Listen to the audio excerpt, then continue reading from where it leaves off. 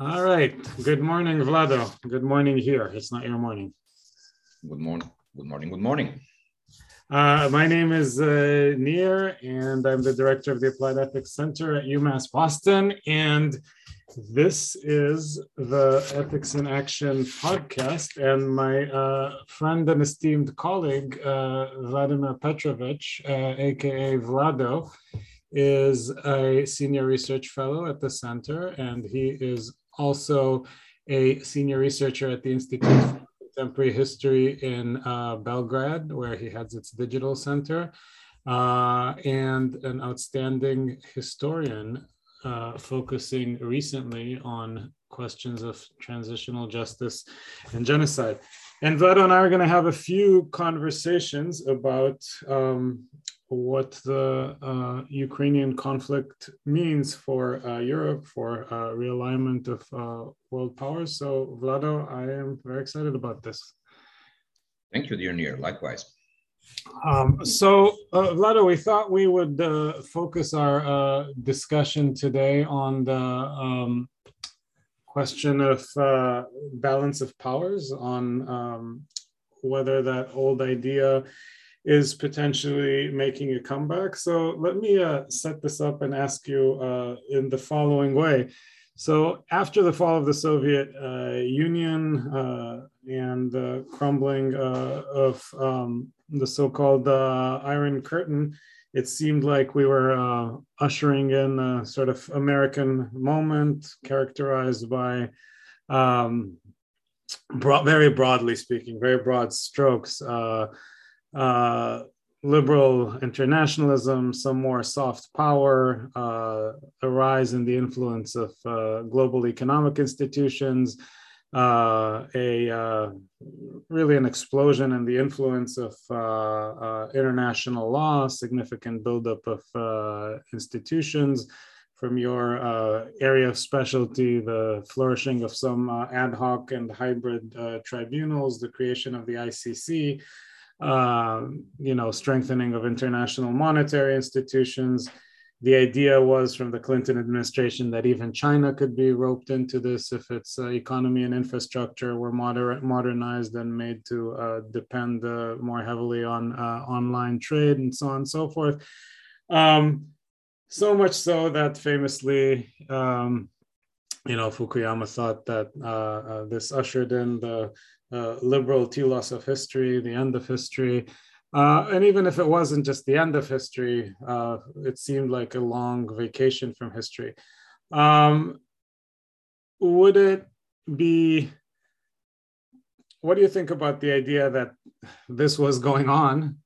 And maybe more importantly for our own conversation today, did that come crashing down with Russia's invasion of Ukraine? Did that American moment really sort of crumble down with these recent weeks? Russia sort of reasserting its interests in its backyard, aligning itself very openly with China, with the so-called partnership without an upper limit, as they like to call it these days. Do you think that the old sort of idea of the balance of powers, where countries are aligning with each other to check the power of other countries, is making a comeback? So many issues are bundled in that seemingly easy question, right? Yeah. On the one hand, it seems to me that there is no lack of evidence that something like that is happening. Even a random TV news today is putting us in that direction. I just basically turned off the TV, which was saying that there was a huge conference about Afghanistan held in China in the presence of foreign ministers of China, Russia, Pakistan, and several other countries from Central Asia. And I just heard Minister Lavrov speaking about NATO's desire to spread not only eastwards into, let's say, Ukraine, but also through Romania and Bulgaria and Turkey into the soft belly of the Middle East, and then I don't know where. This type of discourse and this type of rhetorics is not only resembling the Cold War rhetorics, but indeed goes into this pre-1914 idea of zones of influence, of competing alliances, of creating complex geopolitical metrics, and so on. So certainly there is a prima facie case that something like that is happening. However, when I think about comeback and what does it actually mean to come back, when as a historian, of course, I was taught very much so that history doesn't really repeat itself, but as Mark Twain puts it, it frequently rhymes, right? So there might be a certain comeback of a given philosophy which was actually probably always there below the surface. I hope we'll get to talk about it in some detail in a second. I would leave that for an open possibility that simply this type of reasoning was always there, but we might have been oblivious to it. On the other hand, the type of pre-1914 geopolitical thinking is, I think, not conceivable today. Simply the world is vastly different. These 100 years have brought about so many different things that thinking of a multilateral or multi-central world now with nuclear powers all over the place is simply not the same thing as it was in pre-1914. So that needs to be entertained. It might be balance of powers again, but a different type of balance of powers with different types of challenges and different types of consequences should something run amiss. More global, and if I dare say, more terminal. And that puts us all in vastly different situation, including the policymakers, and well, literally all of us.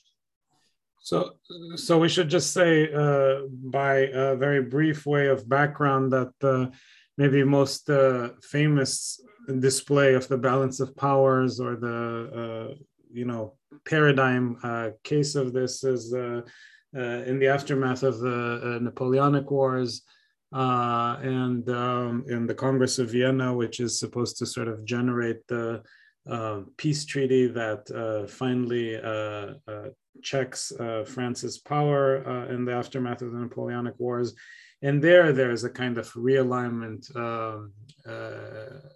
of power in Europe that is supposed to, by some kind of spreading of it between Great Britain, Prussia, Russia, France, to guarantee that no one country becomes as powerful as Great Britain. As France under Napoleon was, and that ushers in a sort of relatively peaceful 100 years or so, 99 years until World War I. Depending on what you think about the Franco-Prussian War, but it was still relatively peaceful, right? So that's the kind of historical paradigm. Now, when you say nothing like that could ever happen, what do you have in mind? Do you have in mind, for example, that some of the weapons and challenges that we have are such that can't sort of exist without some kind of coordination? Or could you say a little more about how this plays out as a variation, given the changes that you mentioned?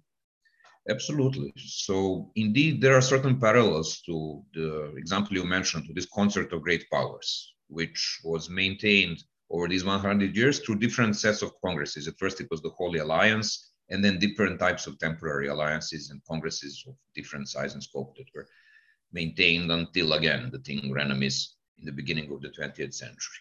But actually, it's a funny thing when you come to think about it, that one of the greatest scholars of that period, Henry Kissinger, wrote a book. His first big important book was called The World Restored, and it dealt exactly with that, with the role of Metternich, Chancellor of the Austrian Empire, in setting up that system. So it's interesting that the same person is actually implicitly and explicitly a promoter of this idea of the contemporary concert of great powers. So he never ceased to be a realist in terms of international relations theory, claiming that this international veneer is basically only a window dressing, which is clouding our view and not allowing us to see the real thing, which is a struggle, sometimes bitter, sometimes cooperative relation between the great powers. But two things are substantially different. This European balance of power, I think, was partially dependent on the fact that all of these European powers were at the same time colonial powers, either maritime, settler colonial type of powers, or pretty much continental. So basically, it was European global balance of power which was being created in Vienna and afterwards. And in a sense, this is probably one of the main reasons that this thing collapsed, the frictions between the great powers for the most part because of their competing interests in the colonies over those resources. Those times are either gone or they might be framed in some sort of neo-colonialism. We can debate to which extent then the parallel would hold. This is one major difference. Another major difference is that it seems to me that the challenges which are ahead of us are different. They are global in nature. Not only a global nuclear exchange, which is certainly a major difference when it comes to strategic decision making and thinking who's the great power and who's not, and whether cooperation is better or the conflict can be more profitable, but also global warming, climate changes, global migrations. Those are all things which were simply not there, or at least they were not visible at the end of the 19th century and the beginning of the 20th century. So it seems to me that it would be more difficult and probably more damaging today to simply renounce any sort of multilateralism or this enormous buildup of international institutions, which didn't really even start with the United Nations, or didn't even start with post-1989 or with Washington Consensus. I mean, that type of thinking and practice started pretty much the middle of the 19th century, in parallel with the concept of great powers. The Red Cross was formed in 1864. The first Geneva Conventions were made around that time, and then a slow and steady stream of thinking how the states should interact with one another. So basically, it would be difficult to completely negate that type of development and to return to the same old.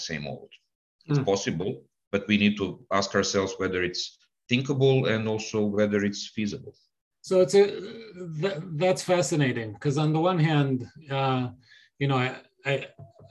shared with you yesterday an op-ed that I found from the English language Chinese Communist Party newspaper, and the argument that they make pretty explicitly there, could have been literally lifted from these negotiations between Metternich and Castlereagh and the whole bunch there, and it essentially says, when one country becomes as strong as the United States became, other countries need to band together to check its force. Otherwise, the hegemony and values and economic interest will be bad for China and Russia and will be bad for the whole world. And that was from about a year ago, and in some ways explains, the kind of close support that the Chinese are lending the Russians now as we speak.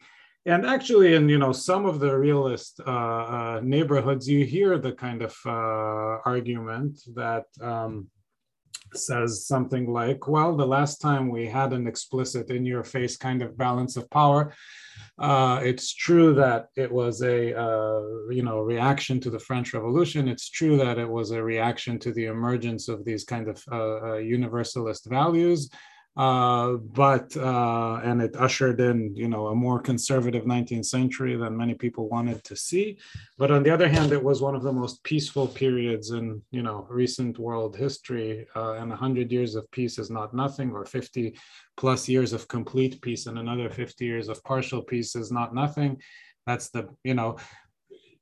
maybe we should look forward to this, right?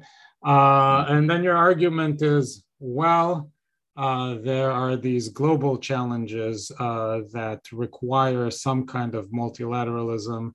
And I guess, that's absolutely right. And that's a crucial difference. But it seems like part of the problem is that the different blocs in this balance of power don't necessarily agree even that those are global challenges. So, for example, both Russia and China have an interest in shall we say, looking at climate change in a more subdued ways than the Americans do, right? For example, then a lot of now, we here would say, of course not. The real interest is global. But I guess part of what I'm saying is these are exactly the kind of questions that get politicized between the different blocs. So, even the idea that there are some challenges so large that they have to be dealt with on a multilateral fashion is taken to be, in some ways, an ideological commitment. So does it matter to Russia and China, for example, that there are the kind of challenges that can only be met multilaterally, and therefore there's real limits to the balance of power? Does it matter to them mainly that they want to limit the power of the other bloc? Yeah, you did hit the nail in the head, because it boils down to the value of human life as well. And it boils down to the horizon of expectations. I mean, I hear frequently in the debates, everybody's trying to get into Putin's mind and then to decide if he was misinformed, if he's surprised, if he's this or that, and so on. But I never yet heard a somber analysis about his own temporal horizon for expectations. He has no elections to fear at this point. And neither does the Central Committee of the Chinese Communist Party, which means that their horizon of temporal expectations could be completely different. It's not limited to 4 years of being re-elected or something like that. Their concessions to the internal problems of their countries are completely different. The ability of Russians to suffer should not be underestimated, and so on and so forth. So these are all elements which are in the game. You might be completely right that they're just not interested in the same things. And not only they, but also within those societies, as well as like the West, there are people who are interested in different visions of the future. Not everybody is taking, let's say, 2050 as the point of observation and thinks about how the climate is going to be at that point, right? So that's certainly true. However, still, it seems to me that many of these issues boil down to what do we aim at? I think that many of these discussions are confusing two things, which is what do we hope for and what do we see? Prescriptive and descriptive understanding of the world. And I find it difficult in myself even to, of course, divide those two, given that we are, no matter how insignificant and limited, but still actors in that story. So describing a neo-realist world also borders with advocating for a neo-realist world, to my mind. Then again, it's to be really seriously entertained. I mean, I just remembered in preparation for this conversation, back in 1990, Francois Mitterrand, back then French president, and Margaret Thatcher, back then the Prime Minister of the UK, were seen literally as old fossils because they were worrying about the rise of unified Germany.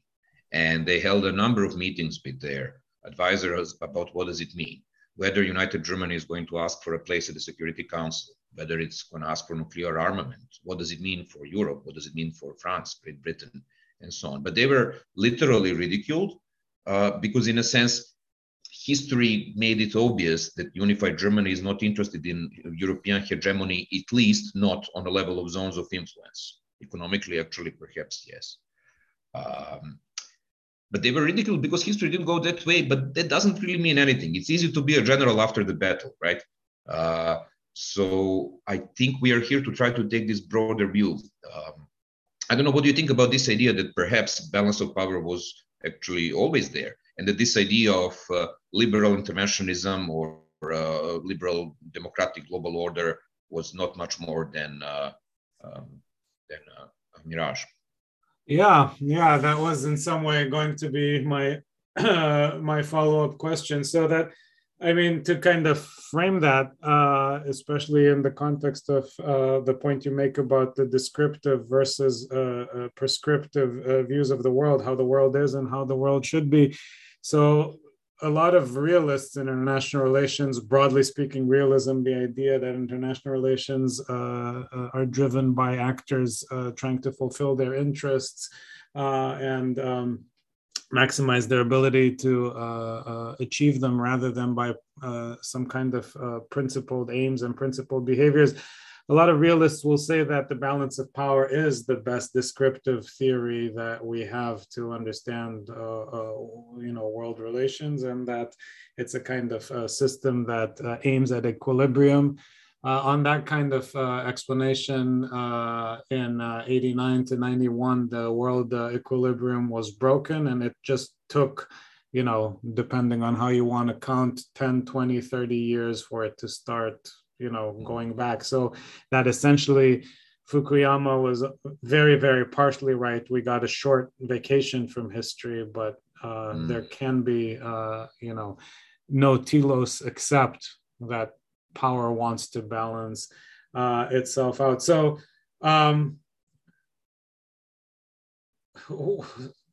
so what about that idea that they're never really, let's dig into that for a minute historically, that the balance of power sort of post-Napoleonic wars, balance of power idea where powers checked each other never really went anywhere, that there was, that the American internationalist liberal order, Western world ascendancy was a kind of moment of wishful thinking on our part. Vlada, what do you think is the evidence for that? What are a few sort of coordinates on the map? So there are several issues there. Firstly, let's imagine that Cold War was a static system, and neorealists would typically say that this is kind of better than some sort of chaos, right? Because you have a certain stable system, and it was balance of two superpowers. True, but then we have to ask this old criminological question: cui bono? Who profits from it? So basically, it's not a common fact, but Cold War was really hot in many places, and more people died in wars by proxy all over the world than in the Second World War through these couple of decades. So for them, it didn't matter all that much that Cold War never grew into nuclear exchange, because they were dead anyhow. Therefore, not every stability is necessarily ethically, I think, favorable to chaos. Take this concert of powers. It worked very well for Metternich. It worked very well for France, because France was occupied, if you remember, and of course you remember, in 1814 and in 1815 again. So Russians in 1814 marched into Paris. But it didn't dawn to them that they should do what Americans and the Soviets did in Berlin, which is to stay there for an indefinite period of time. They said, okay, it's best to resurrect France, not in Napoleonic borders, but pretty much in pre-1789. Not because they liked the French or even Bourbons, but probably because they thought that this is the most feasible way to organize the post-Napoleonic world, right? And because ironically, they're afraid of the Russians. Exactly. And now I'm thinking, this is also wishful thinking of a general after the battle.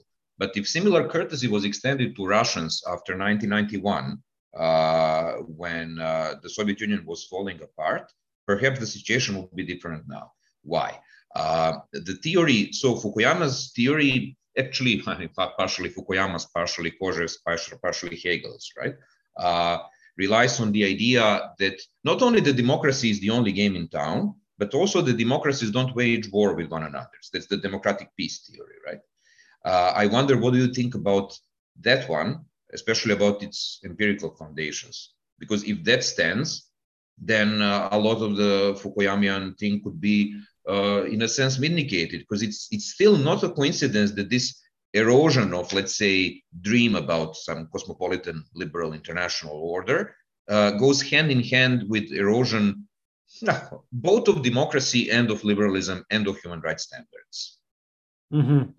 Yeah, I mean, the democratic peace theorem, which kind of, traces back really to Kant, Kant and his notion of perpetual peace more than anything else. It's actually interesting. So that was investigated empirically, and it's both true and false. It's true that democracies don't wage wars with each other, that substantial democracies don't go to war with each other. And that has very strong evidence. Interestingly enough, though, and I'm forgetting the author who sort of writes the classical empirical piece on this. I can put it in the show notes later when I retrieve it. They go to war more frequently with non-democracies than non-democracies go to war with each other. So that's a weird combination. So a US and a Great Britain won't fight, but however, a US and an Iraq, for example, will fight more frequently than an Iraq and Saudi Arabia, or what have you. So that democracies fight non-democracies at a greater rate than non-democracies fight each other. So empirically, the democratic peace theorem is half vindicated. What's more interesting is Kant, never advocated that, even if the democratic peace idea that democracies don't fight each other is true, Kant never advocated that then you should go and make the whole world a democracy. The idea was hopefully they evolve into democracies themselves and then there'll be less fighting.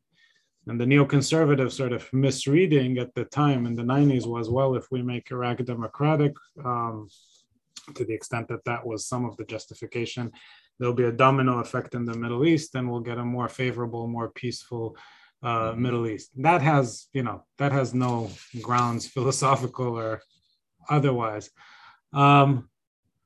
But so if the democratic peace theory were true, then Fukuyama's vindication would kind of depend on how long it would take for other places to become democratic. But the way I heard you initially was that you thought that the whole idea of the balance of power being dead after 1991 was very, very suspect. That in fact, there were many manifestations of it that we just didn't pay attention to because of our wishful thinking. Yeah, well, I think that these entities can coexist. So there were a lot of utopian ideas in the 19th century as well, which coexisted with the idea of the balance of power. And you could peddle some ideology alongside. For instance, the Holy Alliance was also an ideological movement, and it's called the Holy Alliance for a reason, right? And that also brings me back to this question, yes, stability, but for whom? So this was a stability which was actually deepening the colonial order, right? So basically that type of stability was ravaging Africa at the same time, literally. That's just a side note. On the issue of permanent existence of the balance of power, anecdotically, I can tell you, so I had spent 1990s in Yugoslavia, and during that period, Yugoslavia bailed out on me. It literally collapsed and disintegrated, and its historical trajectory was completely out of space. If the whole world was raving about Fukuyama and was the Berlin Wall was falling, 1989, Unite Europe, 1992, European Union comes about, globalization, the new economical consensus. There were talks about the reform of the Security Council and that the United Nations should actually reflect some new world which is in the making. And the Yugos were busy with what is called ethnic warfare, recharting of the borders and the likes. And back then it was seen, just like the conflict in Rwanda, just like the conflict in the Middle East or sets of conflicts in the Middle East, as some bizarre anachronism. And this is exactly how the international community, whatever that might be, approached it. It made ad hoc tribunal to deal with it, just like it made ad hoc tribunal for Rwanda and then for Sierra Leone and so on. What does it mean? That means that these things were supposed to mop up those footnotes in history, which are the remnants of the violent 20th century of Europe as a dark continent, as Mark Mazower writes, and so on, until the International Criminal Court comes about, and it did in 1999 when the Roma Statute was signed, and then for real in 2001, basically from 2002. But it happened actually otherwise. What seemed to be a brutal last kiss of the 20th century at this point in time looks more like an avant-garde thinking. That basically this type of warfare is something that we are going to see, and we do see daily today. And I remember in those days, I was bemused by looking at the people who were strategizing like that. Look, this doesn't look good now, especially for the Serbs, but we have to wait a bit. We have to wait for 20 years or 30 or 40 years. Now, what are we waiting for? We are waiting for Russia to get from its knees, and we wait for China to really reassert its realistic position in the world. So you don't need to be Mearsheimer to get into that type of thinking, which was widespread from the very important people in the Academy of Arts and Sciences all the way down to the dude drinking a beer in front of the local drugstore, which means that probably there is a strong case to it, given that so many people were vested into this type of thinking, that this thing is just temporary. It's connected to this US hegemony, which was waning. Quite a while, actually, the US was proclaimed by Paul Kennedy, a Yale author who wrote the book about the rise and the fall of the great powers, as the world's only superpower in decline. That was his assessment of the position of the US as early as 1995 or so. It was clear to him that the US is not going to be able to be world's policeman and the number one superpower indefinitely. And it has to strategize its decline. It's not so easy to get out of history gracefully. Some countries did it. The Netherlands actually did it successfully. Not many people remember now that the Netherlands used to be a global empire, let alone a slave-holding one. The Netherlands at this point is an extremely rich country which is promoting human rights left and right and is a standard in many ways of how to organize a polity, but it was of course all built on slave trade, among other things. The other countries are not as good in shrinking, let's say, or cutting down that leadership position. So that probably needs to be entertained. I wonder what's your reflection, and I dare asking a sort of a semi-personal question. So how did this dream, the Fukuyamian dream, look from the vantage point of the Middle East? Yeah, no, that's a great, I think from the vantage point of the Middle East, nobody stopped believing in the balance of powers. I think there was sort of a view to who the dominant power at any given point in time was, and an attempt to align with it. So, when there was a Soviet Union, the Middle East split along the lines of, aligning with one or the other. When there wasn't, anybody who could tried to align with the Americans, or, alternatively tried to create a sort of local locus of power, potentially in Iran, potentially in Saudi Arabia. Part of what you're seeing now, by the way, interestingly enough, is the Israelis sort of figuring out that American power in the Middle East is waning and becoming a lot friendlier to the Russians, again, in the kind of way that small powers usually do ever since the days of the Peloponnesian War between the Athenians and the Spartans, when there is a shift in power. So part of why, the Israeli response to the Russian invasion has been so muted is because they understand that they need Russian backing for, their security challenges vis-a-vis the Syrians and Hezbollah and so on and so forth.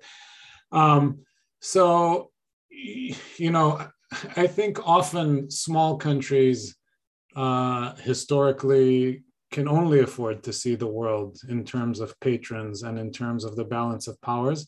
And they assume that when there is one ascendant patron, it's not because an idea has won, but because temporarily one patron has a lot more money and a lot more force than the others.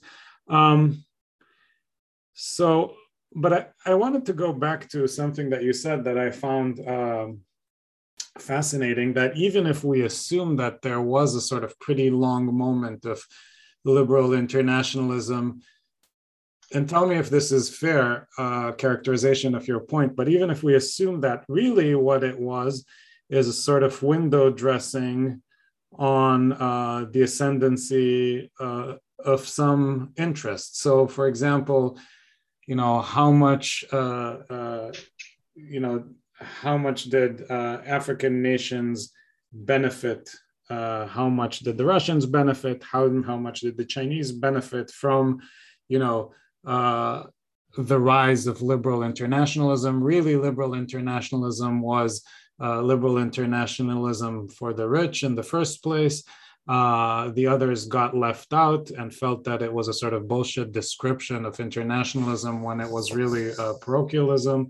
And as a result, sort of we're getting the pushback against that now. So that's a sort of reframing of your point. In some way, it's a reframing of Mearsheimer's point, which you sound pretty sympathetic to. Is that fair? So the idea would be part of why there never was an American moment is that there was never an American moment for everybody in the first place. And now we're just sort of getting the vindictive response to that. So that's where perspective is completely at odds with my description. I was thinking while you were talking, why am I so petrified with this vision of the balance of powers coming back? And all my instincts and intuitions are telling me that abandoning any sort of global human rights yardstick is a one-way street. Mm-hmm. There are several reasons why I think so. So firstly, the autocracies today, as well as democracies today, are both threatened and aided by unprecedented technological development as well. Imagine Stalin's paranoia and NKVD with the contemporary gadgets, cell phones, which are giving away your entire movement, your web browsing history and stuff like that. It would have been much worse. Imagine the Nuremberg laws seconded by MyHeritage, 23andMe, and other genetic tools. Horror. And it seems to me that the autocratic regimes, if they stabilize at this point in time, are going to be extremely difficult to dislodge and would be potentially much, much nastier if threatened. That's one, let's say, dystopia, which completely petrifies me because it really resembles Orwell's 1984. And also, I wonder if the West actually would be able to sustain that type of a challenge or pressure, for different reasons that we might discuss now or at some other encounter. So that's one reason that I would not readily ascribe to this Back to the Future paradigm. If you remember, that was the title of an article by Mearsheimer from the beginning of the period we are discussing. The other reason is, of course, that balance of power leaves so many other things in the gray zone. So what's happening with the sovereign states, right?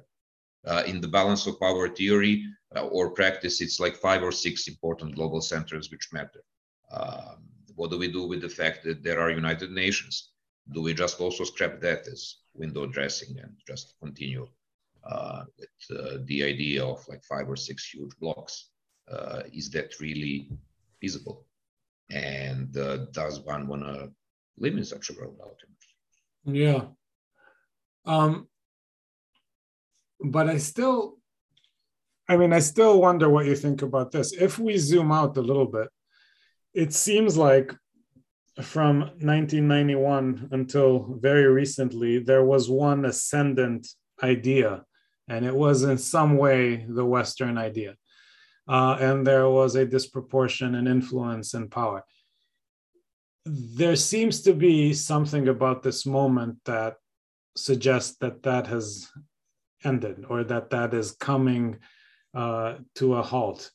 You are closer to a multipolar world, right? You once again have this kind of argument of zones of influence and backyards and all of that rhetoric, which wasn't taken that seriously for a while, which is, back on the map. So this, it started probably when, Syria was creating a neighborhood. Russia was creating a neighborhood for itself once again in the Middle East. And now it's a sort of reassertion of its ability to stomp around in its own sphere of influence, on its own borders in Eastern Europe. That kind of talk will suggest that there's neighborhoods where nobody sort of messes. And that kind of talk hasn't been with us since the Cold War. And I guess part of what we're trying to figure out is, has it really not been with us, or, were we just distracted from it? Yeah, so can I offer a metaphor? What if we think about it as a pendulum? A pendulum which swings, and at this point it swung tremendously in the direction of not only of balance of power, but actually of imbalance of power, of several power blocks which are in the making. They are themselves not sure whom are they aligned with. I will not be fooled by this Sino-Russian neo-friendship. It's not a stable entity, and historically it had not been, even when they were connected with the ideology, let alone now. Therefore, things are in turmoil in that regard.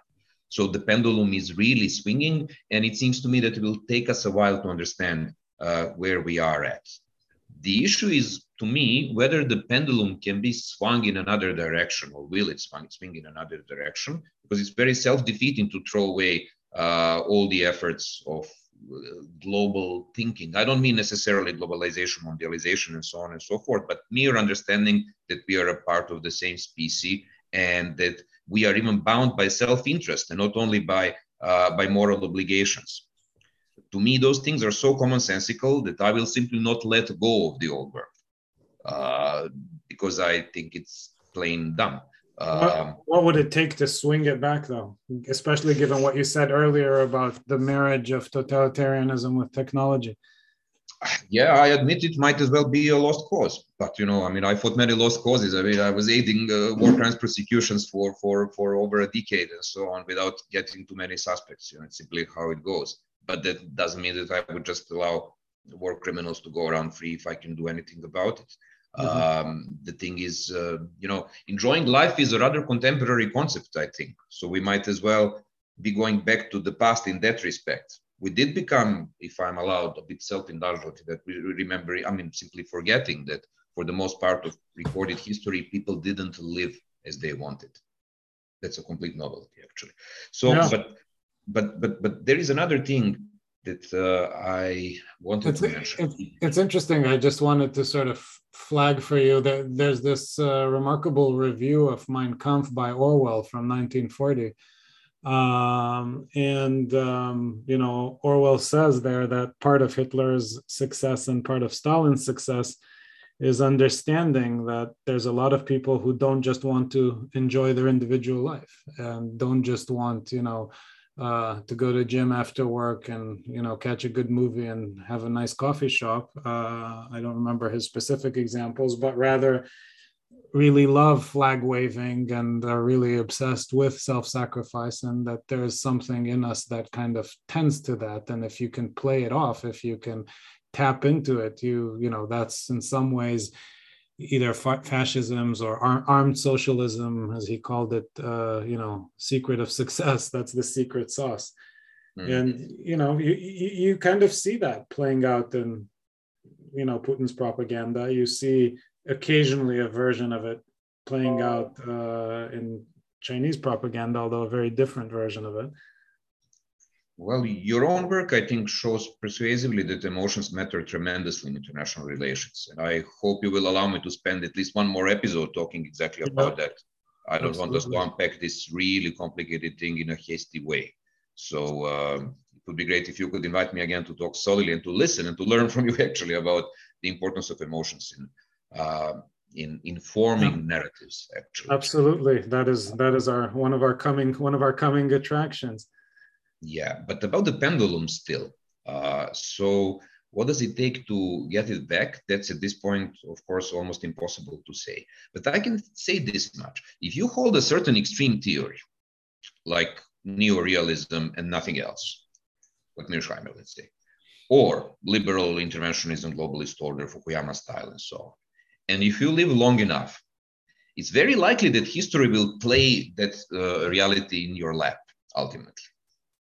Because simply history is a mess. And what did Goethe say? Every theory is gray, only the tree of life is green.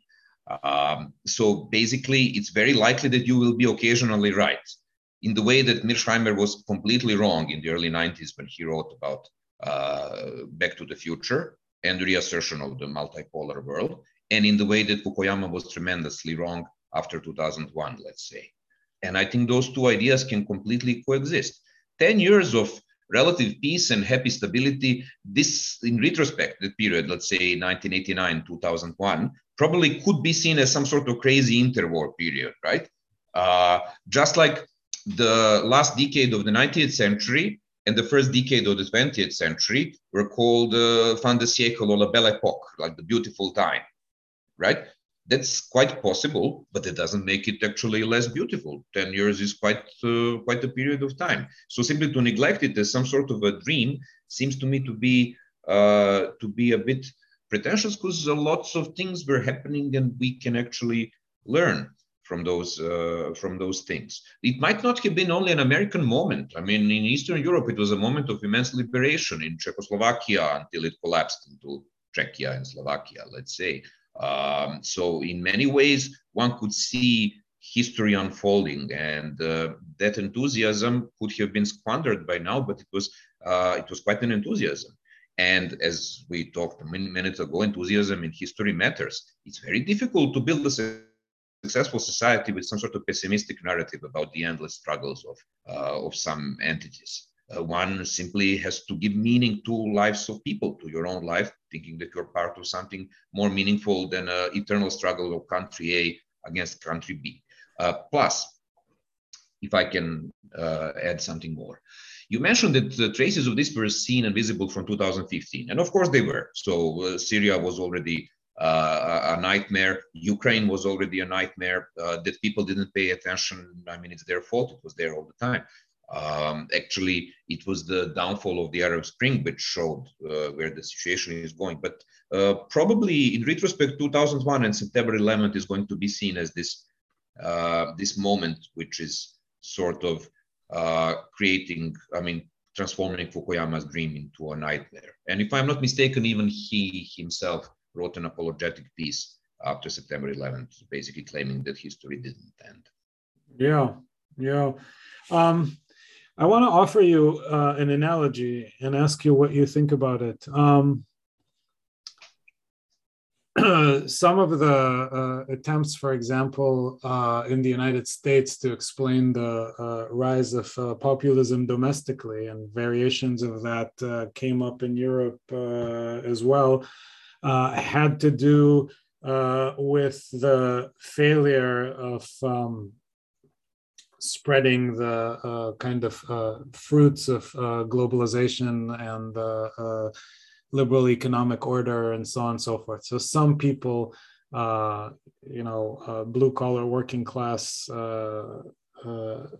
primarily were left out of the new economic order. And that's been a kind of popular and important explanation for why the Trump movement and variations of it in Europe have been on the ascendancy.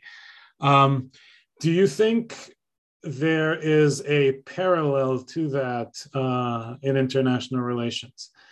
So in other words, might we think about the kind of reemergence of the classic balance of power, or the strengthening of it, or the decline of liberal internationalism, if that's what we're calling it as a shortcut? Is that a result of a similar kind of failure on the international sphere to make internationalism really international, for example? It's a variation on something we asked earlier. But yeah, indeed. So what seems to me is that the logical consequence, if there was ever a serious thrust toward the altering of the structure of the world, would have been a reform of the United Nations, and especially the reform of the Security Council. But that didn't happen, curiously enough. And I think it was never really seriously entertained by anybody throughout the 90s. There was a lot of talk about it, but nothing nearing. So basically, there is a straitjacket from 1945, which is still sort of, like the gravitational point of this future world center, global governance and whatnot. Which is at best obsolete. And we see it now worrisomely that United Nations are very rarely mentioned even. I mean, there are problems all over the world. I mean, Yemen is burning, Ethiopia is burning, Syria barely stabilized, Ukraine is burning. And you would expect, even during the Cold War, United Nations were much more proactive. Okay, they were talking shop of the two superpowers and so on, but there were things, blue helmets, this and that. At least some ethics was debated somewhere. It seems to me that descending into balance of power, which is not ideological at all, would basically strip any sort of moral pretense. And then it's a question for you whether even a hypocrisy would be preferable than actually abandoning any sort of norms, a part of the norms of dulce decorum est pro patria amore. Yeah. That's a very good question. I mean, look, in some way that takes me to the role of moral considerations in this competition between, if you will, two world orders. And this is what's bothered me about the Mearsheimer kind of argument. The argument being, had we been more careful in the early 90s, had we heeded Russian warnings about stop the expansion of NATO eastward, we wouldn't have found ourselves in this kind of situation. It was that expansion of NATO eastward that violated the balance of power, or any potential for Russia enjoying the balance of power. And that is why we find ourselves where we are. And this is why it's all our fault, basically. It's all the West's fault, is a sort of caricature blurb version of Mearsheimer's argument. Actually, not so much a caricature. I think that is the argument. And one issue with that, I mean, there is something to that, I think, on the one hand. Historically, there certainly were some humiliating aspects of how the United States treated Russia after 1991. There were also some useful. I think it's a complicated picture, actually. But what I wanted to focus on is the moral point that you raised. And in a way, the problem with that argument is that it really pits two worldviews together and ignores the fact that one of them, at least in theory, is morally superior to the other. So one worldview is the spheres of influence worldview. Never mess with somebody else's backyards if you don't want to get shot. And the other worldview is, at least in principle, the sort of self-determination, liberal internationalism worldview, where countries should be able to determine their own future. Now, the West, broadly speaking, at least says that it is committed to the self-determination worldview.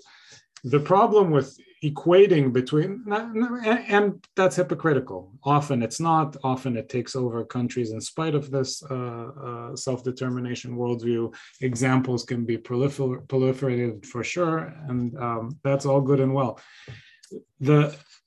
The problem with equating the Mearsheimer idea of backyards and the liberal internationalist idea of self-determination is that it completely ignores the interests of third parties. So, places like Ukraine and Poland and the Baltics generally wanted nothing to do with the Russians anymore. And if all you say is, well, they were in the backyard of the Russians, you should have been a little bit more careful. That's a little bit akin to saying, don't make that man angry if you don't want him to beat you up. It's like saying to Chris Rock in the Oscars, you shouldn't have insulted Will Smith if you didn't want to get slapped. Well, you shouldn't go around slapping people as a sort of moral principle in the first place. So if we're already talking about the sort of moral difference, isn't there an inherent, and this is a question the sort of realists have a problem with, isn't there an inherent superiority to the self-determination model? Yes, the West fails to live up to it half the time, but at least there is a principle on the basis of which then you can criticize the West. What principle are you going to use to criticize Russia? Yeah. Well, given that I'm not an ethicist, of course, I love to discuss morality and so on, because I'm completely unburdened by knowledge on the matter, right? But I don't think one needs to be deep into it to understand some of the facets of the problem. No. Like, for instance, take WikiLeaks. WikiLeaks damaged substantially the U.S. foreign policy and the foreign policy of different countries of European Union. because they spread most dirt about it, but also because the standard of expectation and code of behavior from the US diplomats and European diplomats is way higher than the one we use to measure the behavior of China or Russia in international relations. We wouldn't be surprised to hear about such scandals in the Russian or Chinese environment at all. And this is a burden that the West simply has to deal with. The hypocritical pretenses of the West are exactly a mixed bag of expectations that one has from the West and doesn't really have from Russia and China at this moment. This is an honest question then whether I really think that this type of hypocrisy is still very much superior to simply saying, yeah, well, at least Russians are saying it as it is. Because, ultimately, even the daughters and sons of Chinese of Russian oligarchs, they live in the West. And the Chinese elite is being schooled in the West. I don't really see many people fleeing eastwards. That says something. I don't know what it says actually, exactly, but I know it does say something. So the thing is that there will be new battlegrounds in time to come. I hope there will be moral battlegrounds, let's say, or that the superpowers will compete in the better way of energy, smart energy savings and so on. Yeah. But I'm afraid that's not going to be the case. Yeah, and then people are going to have to make nasty choices. Yeah. I mean, I think the question of hypocrisy that you raise is actually crucial because, and if the sort of so-called West or the Western world are the hypocrites in this case, the good thing about the hypocrite is there is a basis for embarrassing them back into virtue. There's a basis for embarrassing them, to use an old word. There's a basis for embarrassing them, if nothing else, back into a good behavior, because the principle which the hypocrisy states is part of their self-understanding, right? It's part of their identity. So human rights, even if they are not ascribed to, is supposedly part of the declared identity, at least on and off, of a Western power. And at least what you can do is expose the discrepancy between the stated identity and the practice. And that often, changes history. I mean, we've talked about this in another context. There's actually a really interesting role to embarrassment in international relations. Some will argue that American progress in the civil rights legislation, in the second half of the 20th century, was in part due to them being embarrassed into adhering to what they actually declare by the Soviet Union. So as they were competing, for sympathy with the Soviets said, well, look at Jim Crow. Why are you lecturing us? And that had a real impact. And so, yes, hypocrisy is in some ways superior to sort of the cold, national grandeur realism of the Russians and the Chinese, because it gives you a basis for moving back. Yeah, and I mean, don't mistake me for some sort of moral crusader at all costs. I'm just thinking, okay, firstly, this discussion also belongs to the story of importance of emotions, because narratives matter equally.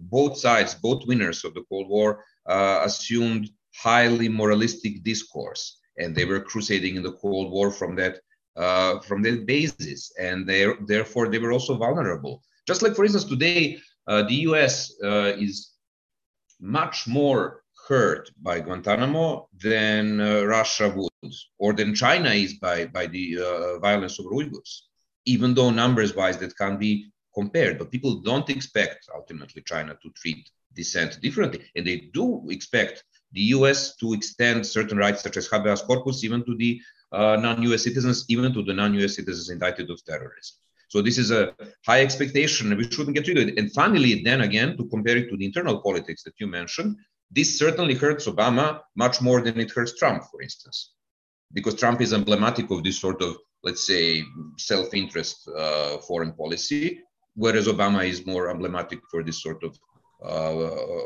outreach of like the beacon type of or exporting of democracy. Yeah, no, that's beautifully said, which in a way brings me back full circle. If you do have a balance of power that's kind of emerged today, one one lopsided aspect of it, one weird asymmetry in this balance of power is that you're going to have one part of the system, one part of the balance that at least purports to care for principle more than the other part.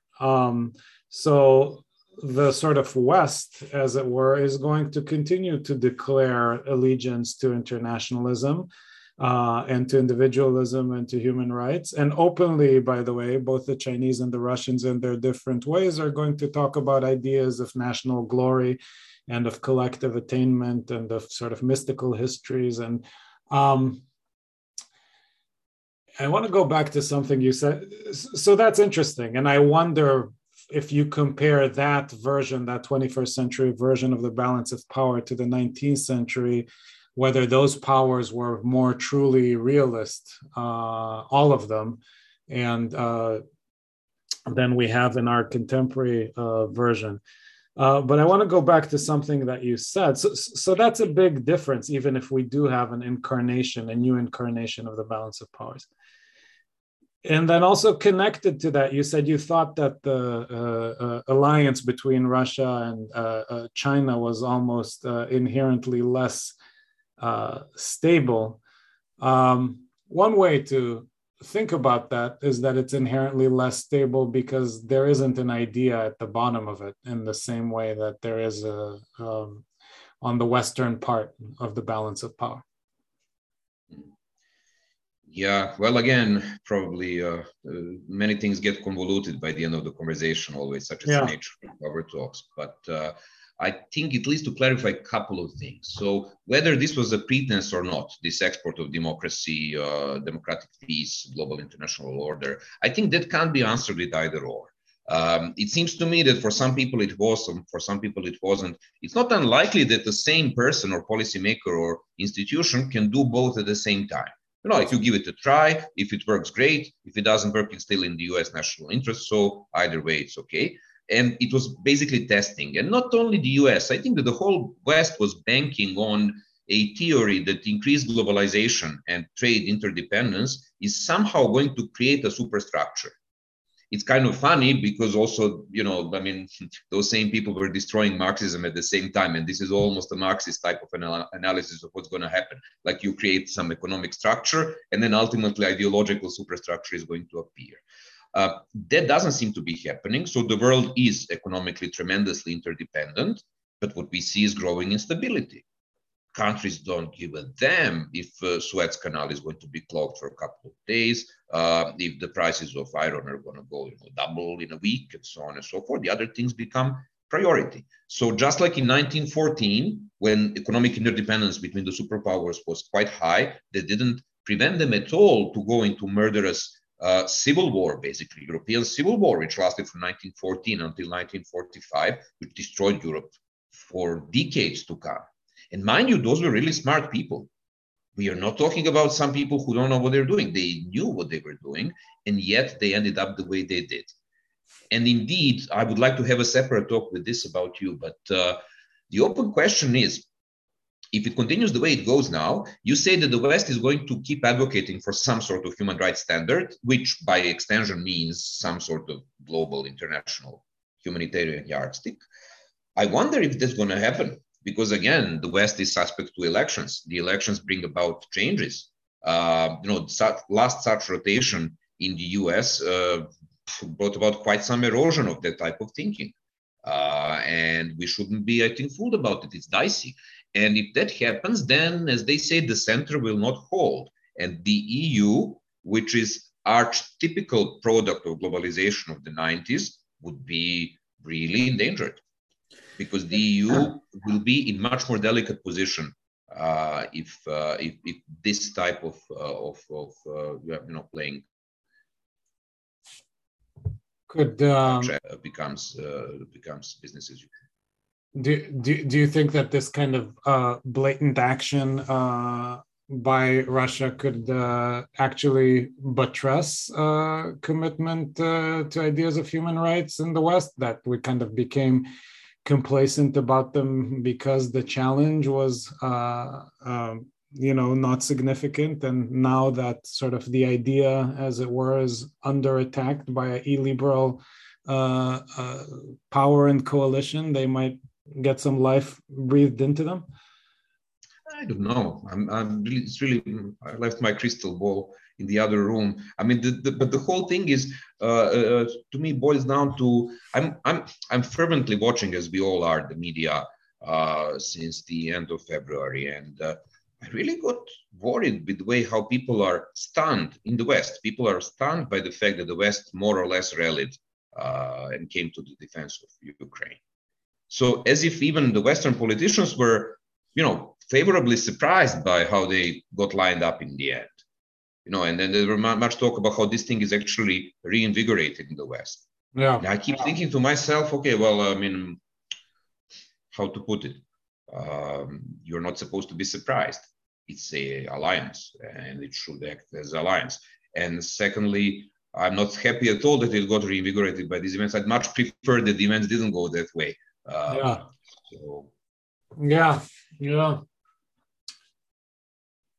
Vlada, this has been really, really great.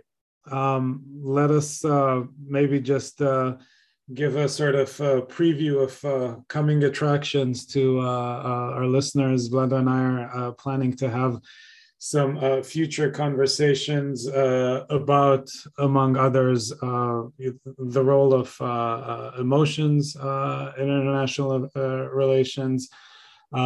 Potentially some conversations focused on some key texts that have to do with the recent conflicts, maybe some of Putin's interesting speeches, maybe some other key texts that we choose.